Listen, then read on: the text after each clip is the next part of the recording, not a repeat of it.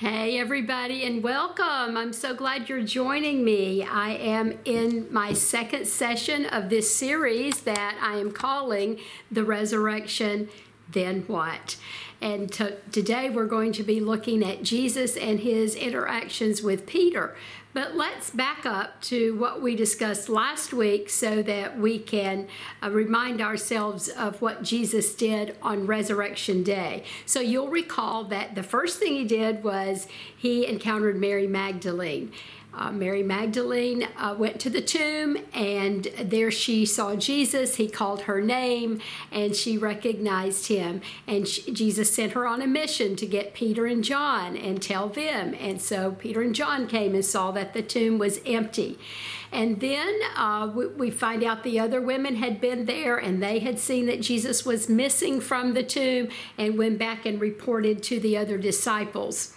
Well, a few hours later, Jesus meets two people who were traveling on the road between Jerusalem to Emmaus. Well, it was Cleopas and an unnamed person. Perhaps it was Mary, his wife. We do not know. Anyway, they were very sad, and Jesus said, "Hey, what are you so sad about?" And they told him, and then he said, let's think about this. Do you remember all of this was prophecy in the scriptures? And he went through the scriptures and told them what it said about Jesus. They did not know it was Jesus they were talking with, not until they ate with him that afternoon. Fast forward a few more hours, and then we find that Jesus is meeting with the other disciples, except for Thomas, who's not there, and they are huddled up in a room, fearing their lives. Jesus appears and tells them peace. And it was a peace that would pass their own understanding. And so Jesus then goes over the prophecy with them and tells them what they could have expected. This was real, and he shows them his hands and his feet. He's doing this to convince them that he has risen from the dead. Then we don't know what happens in the next week, but on day 8, Jesus appears before Thomas and plays out the same scene.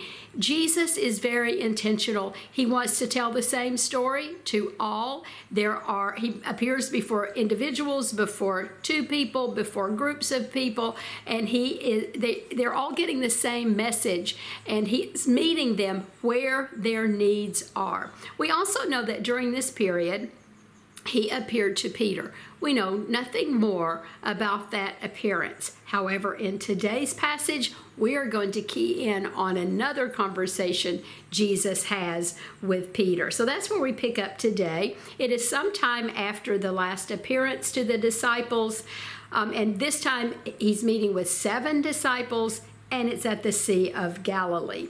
These men have been fishing in a boat all night long without a catch, and Jesus sees them the next morning. And I want to dig into this because not only is he going to make this appearance to the disciples, but he's going to take Peter aside, and we're going to see how Peter moves through his faith and goes from Peter the denier to Peter the committed to serving Jesus. So let's take a look at that. They have gone to Galilee now, and this is where Jesus had told them to go. They had gotten word that Jesus said, "I will appear to you in Galilee." And so this is where they are. I'm reading from John chapter 21.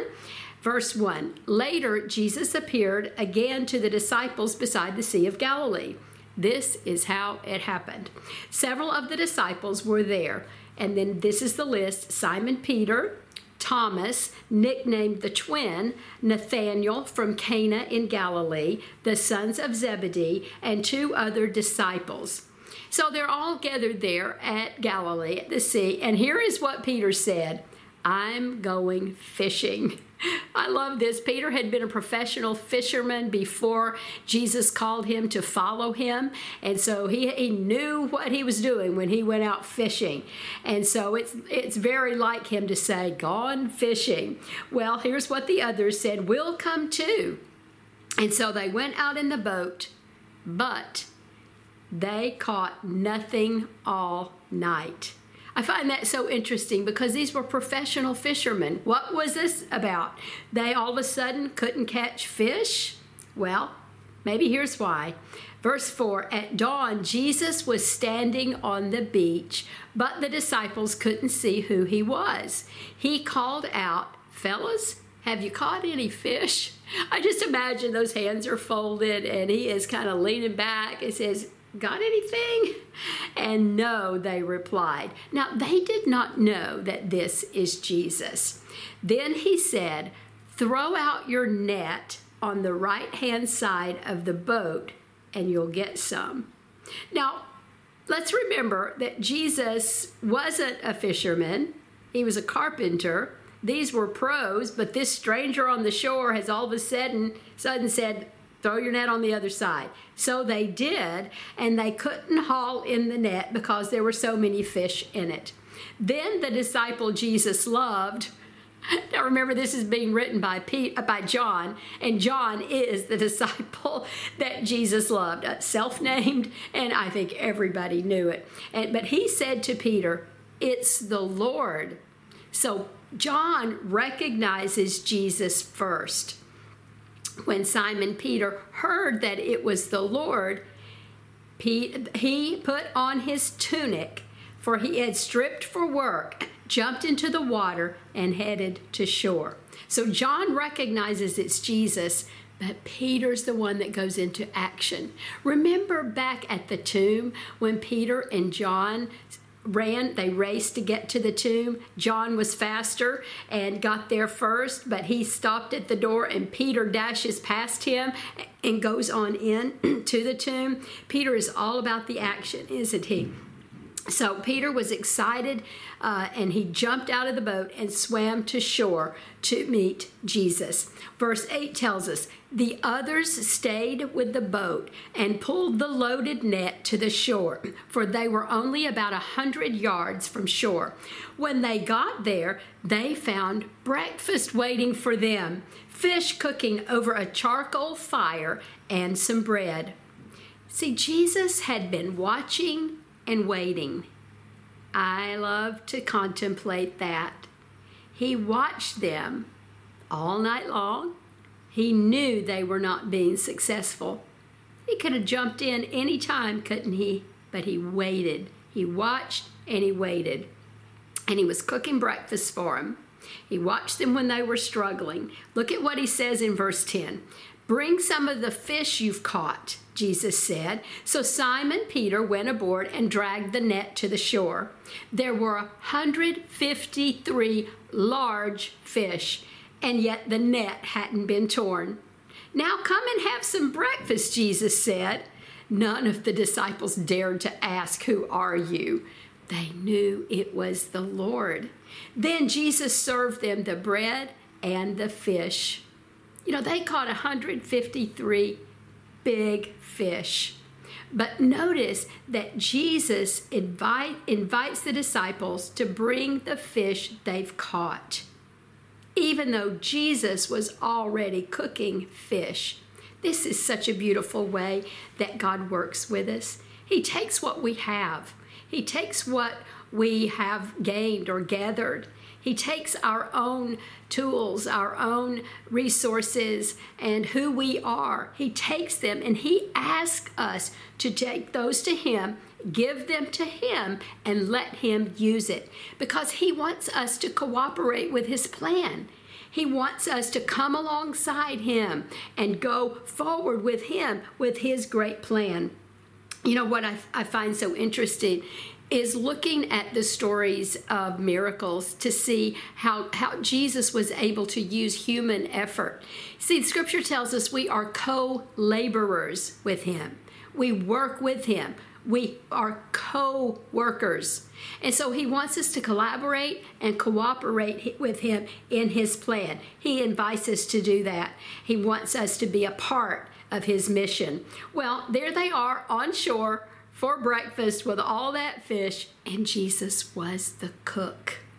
Well, if Christ was watching them all night long, why didn't he speak up sooner?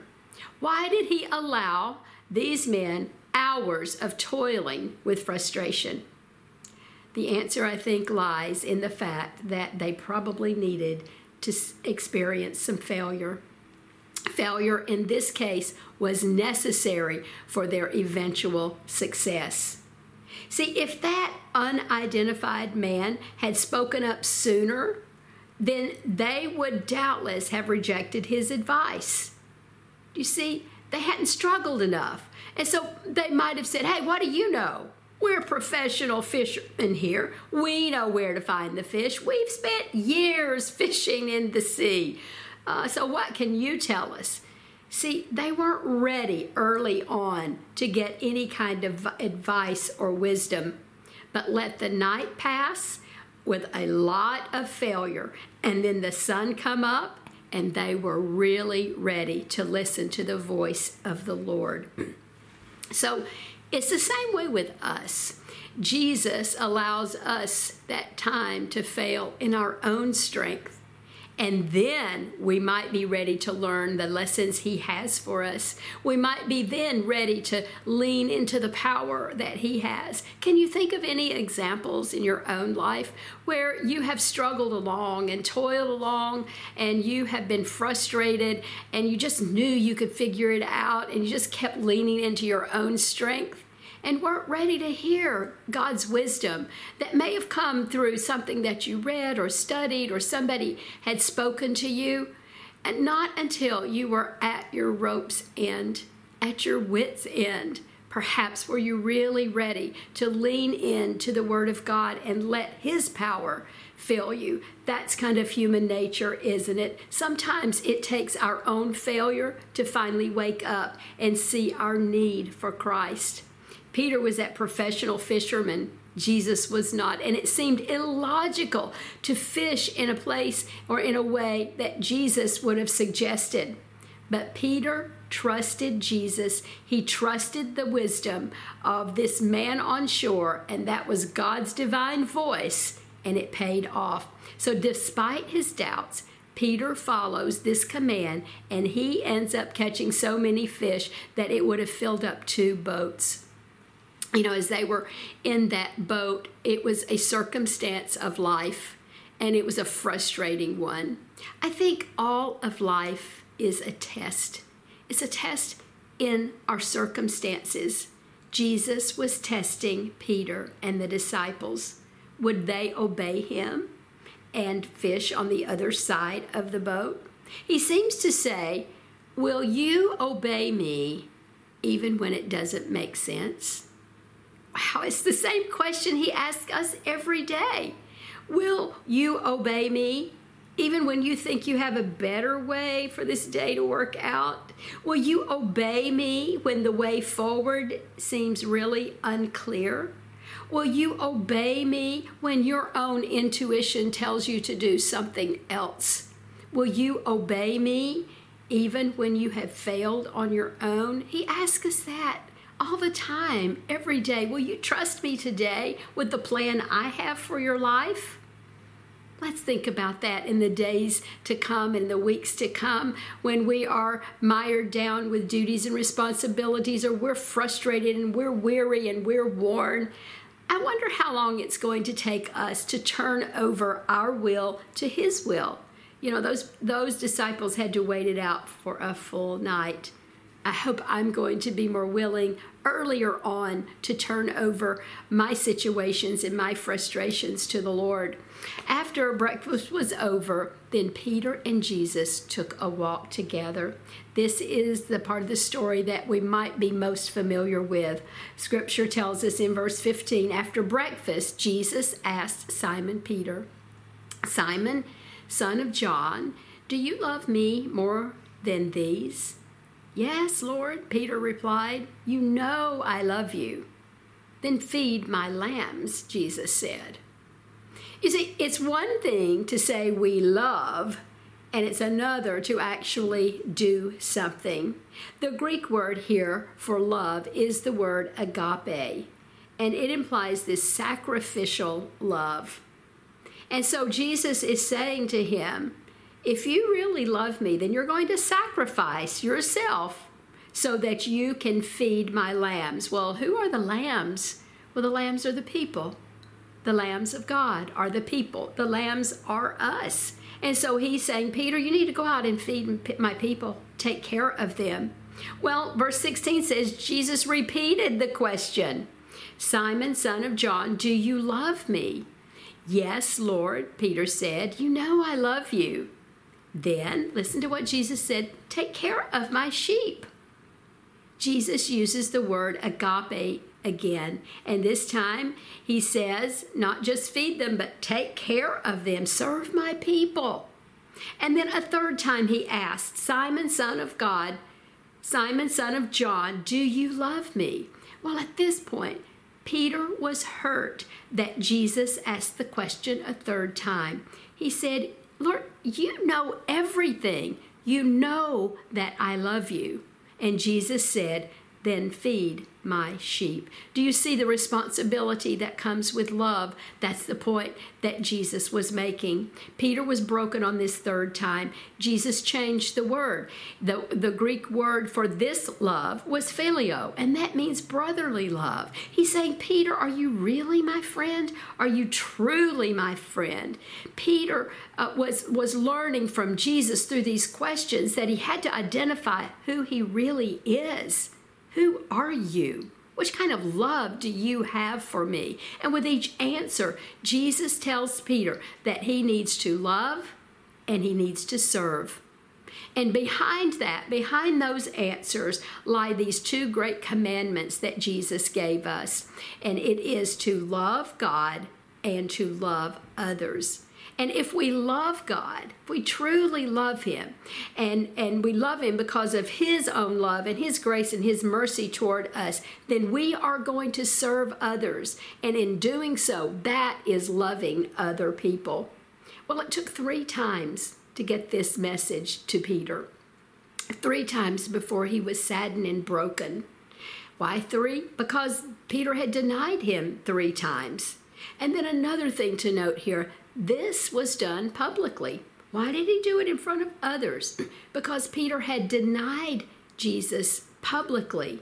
And there needed to be witnesses. Others needed to see that Peter was openly declaring his love for Christ instead of denying Christ. And without hearing those words, there would have been doubts. From then on, Jesus knew the importance of having witnesses. See, this whole time after the resurrection, these 40 days were all about eyewitnesses, making sure others knew the truth. So he was not only reminding Peter of the 3 times he had denied him, but he was also doing something else. He was teaching Peter that he could be forgiven. Peter was being forgiven in this scenario.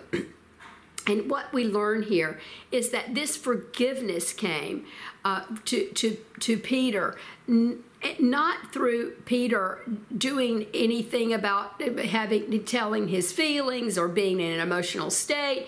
It was just Jesus extending that forgiveness first and getting from Peter how he truly felt.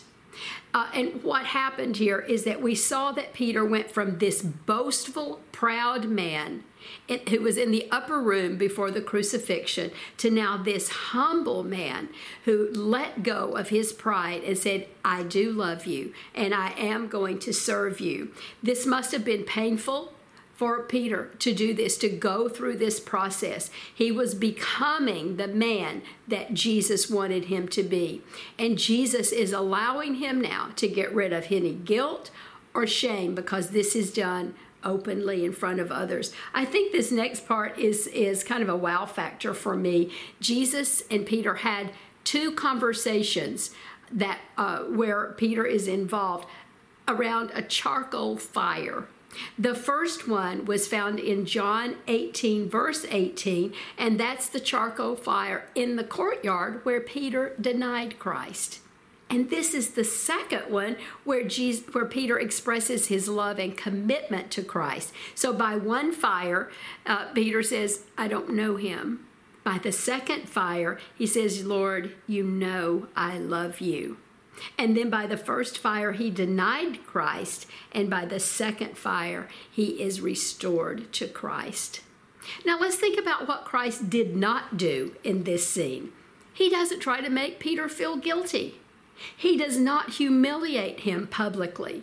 He doesn't ask these questions. Are you sorry for what you did? Tell me what you did. Go ahead, call it all out. He doesn't make Peter promise that he's going to do better. He just asks a question. Do you love me? And if you love me, then this is how it's going to look.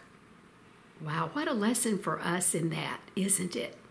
You know, we all have people who have hurt us, who've disappointed us, who have betrayed us in some way, who's gone astray. And we all want them to come to us constantly. And they have to ask us forgiveness before we are ready to forgive and move forward. But that's not what Jesus did in this case. What he did was he went to Peter, and he had somebody who had hurt him, and he looked him in the face, and he asked him for a commitment. And so, are we able to do that? Are we able to go into the face of someone who has hurt us? And if not, are we able to forgive them anyway? This is a message for us. It's an important part of this story. Peter needed to see the enormity of his sin, and he needed to hear Jesus ask these searching questions. Only then could he really grasp the magnitude of Christ's forgiveness, and it was only then that he could be restored. Without this pain that he went through, he could not have gotten better. Often we don't get better because we don't want to face the hard truth about our own past. Peter had to deal with that right there when Jesus was asking him questions. He had to deal with the question, do I really love him? Do we ever focus in and really address the issues of our past, the issues of our hurt, of our pain, of our sorrow, of our agony, of our worry, or of our fear? That's what Jesus says we need to do. We need to face it head on. It is not until we dig into that pain and that agony and understand where it came from and give it up and completely surrender that we can move forward.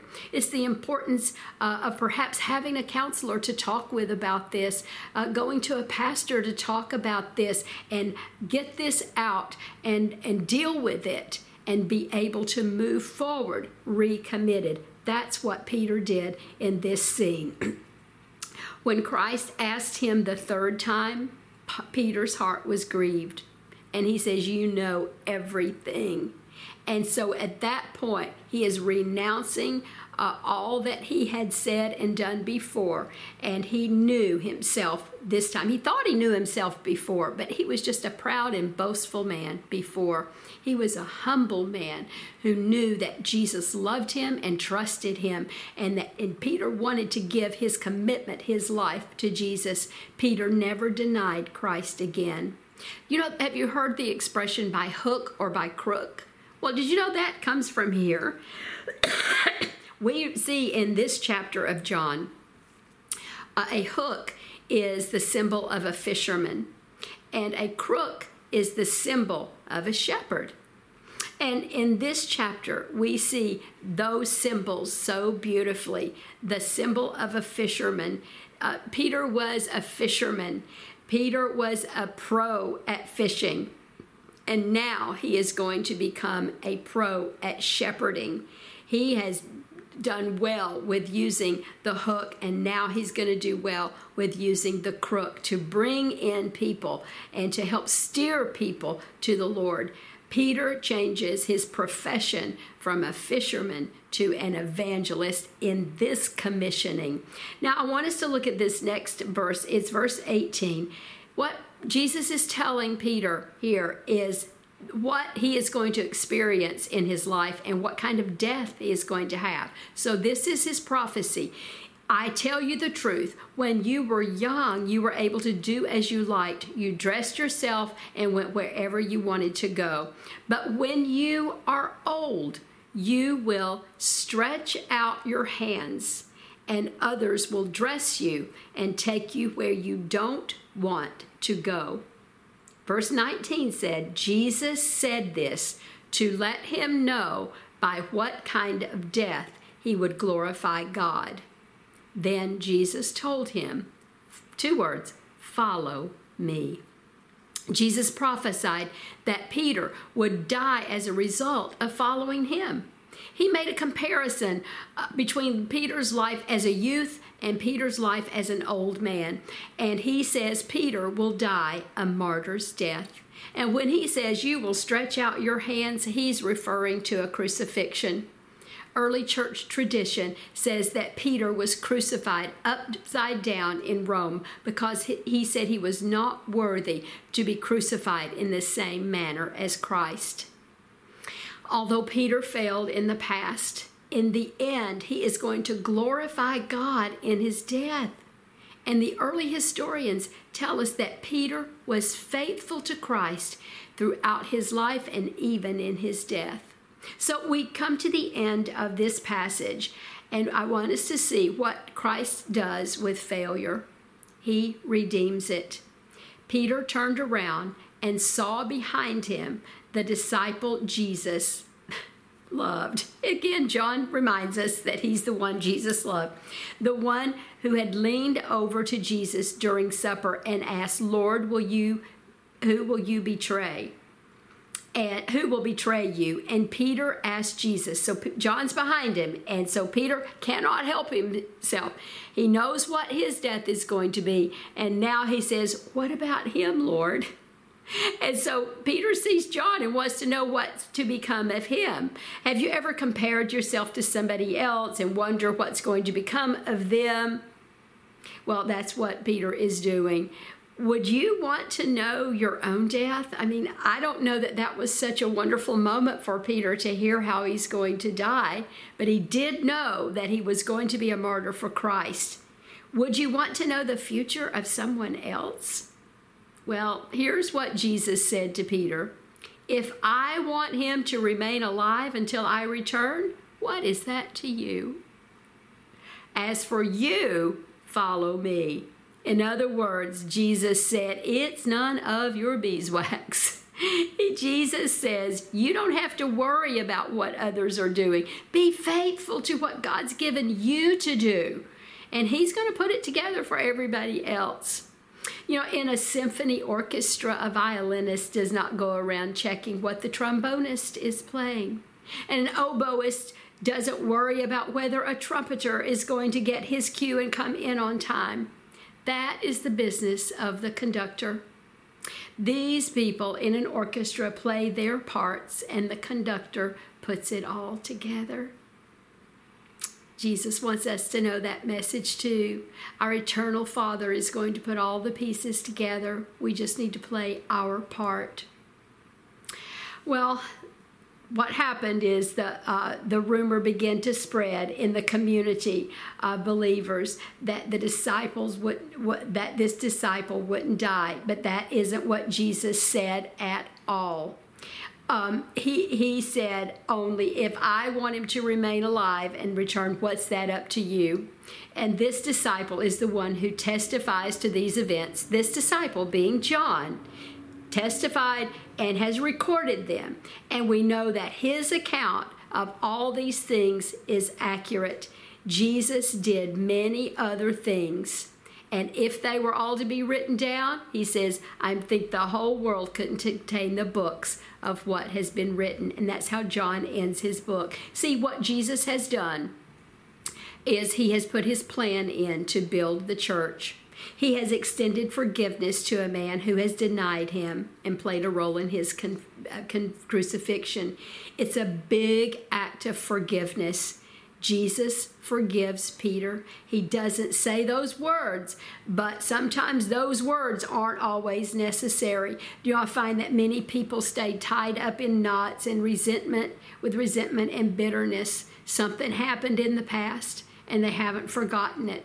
And each of us has people who have done that to us, who have hurt us. They've spoken unkind words. and they've acted as Peter did in denying us. We all have a Simon Peter in our lives. The question is, what are we going to do about it? Jesus says the way that we love him is to forgive others and to serve him.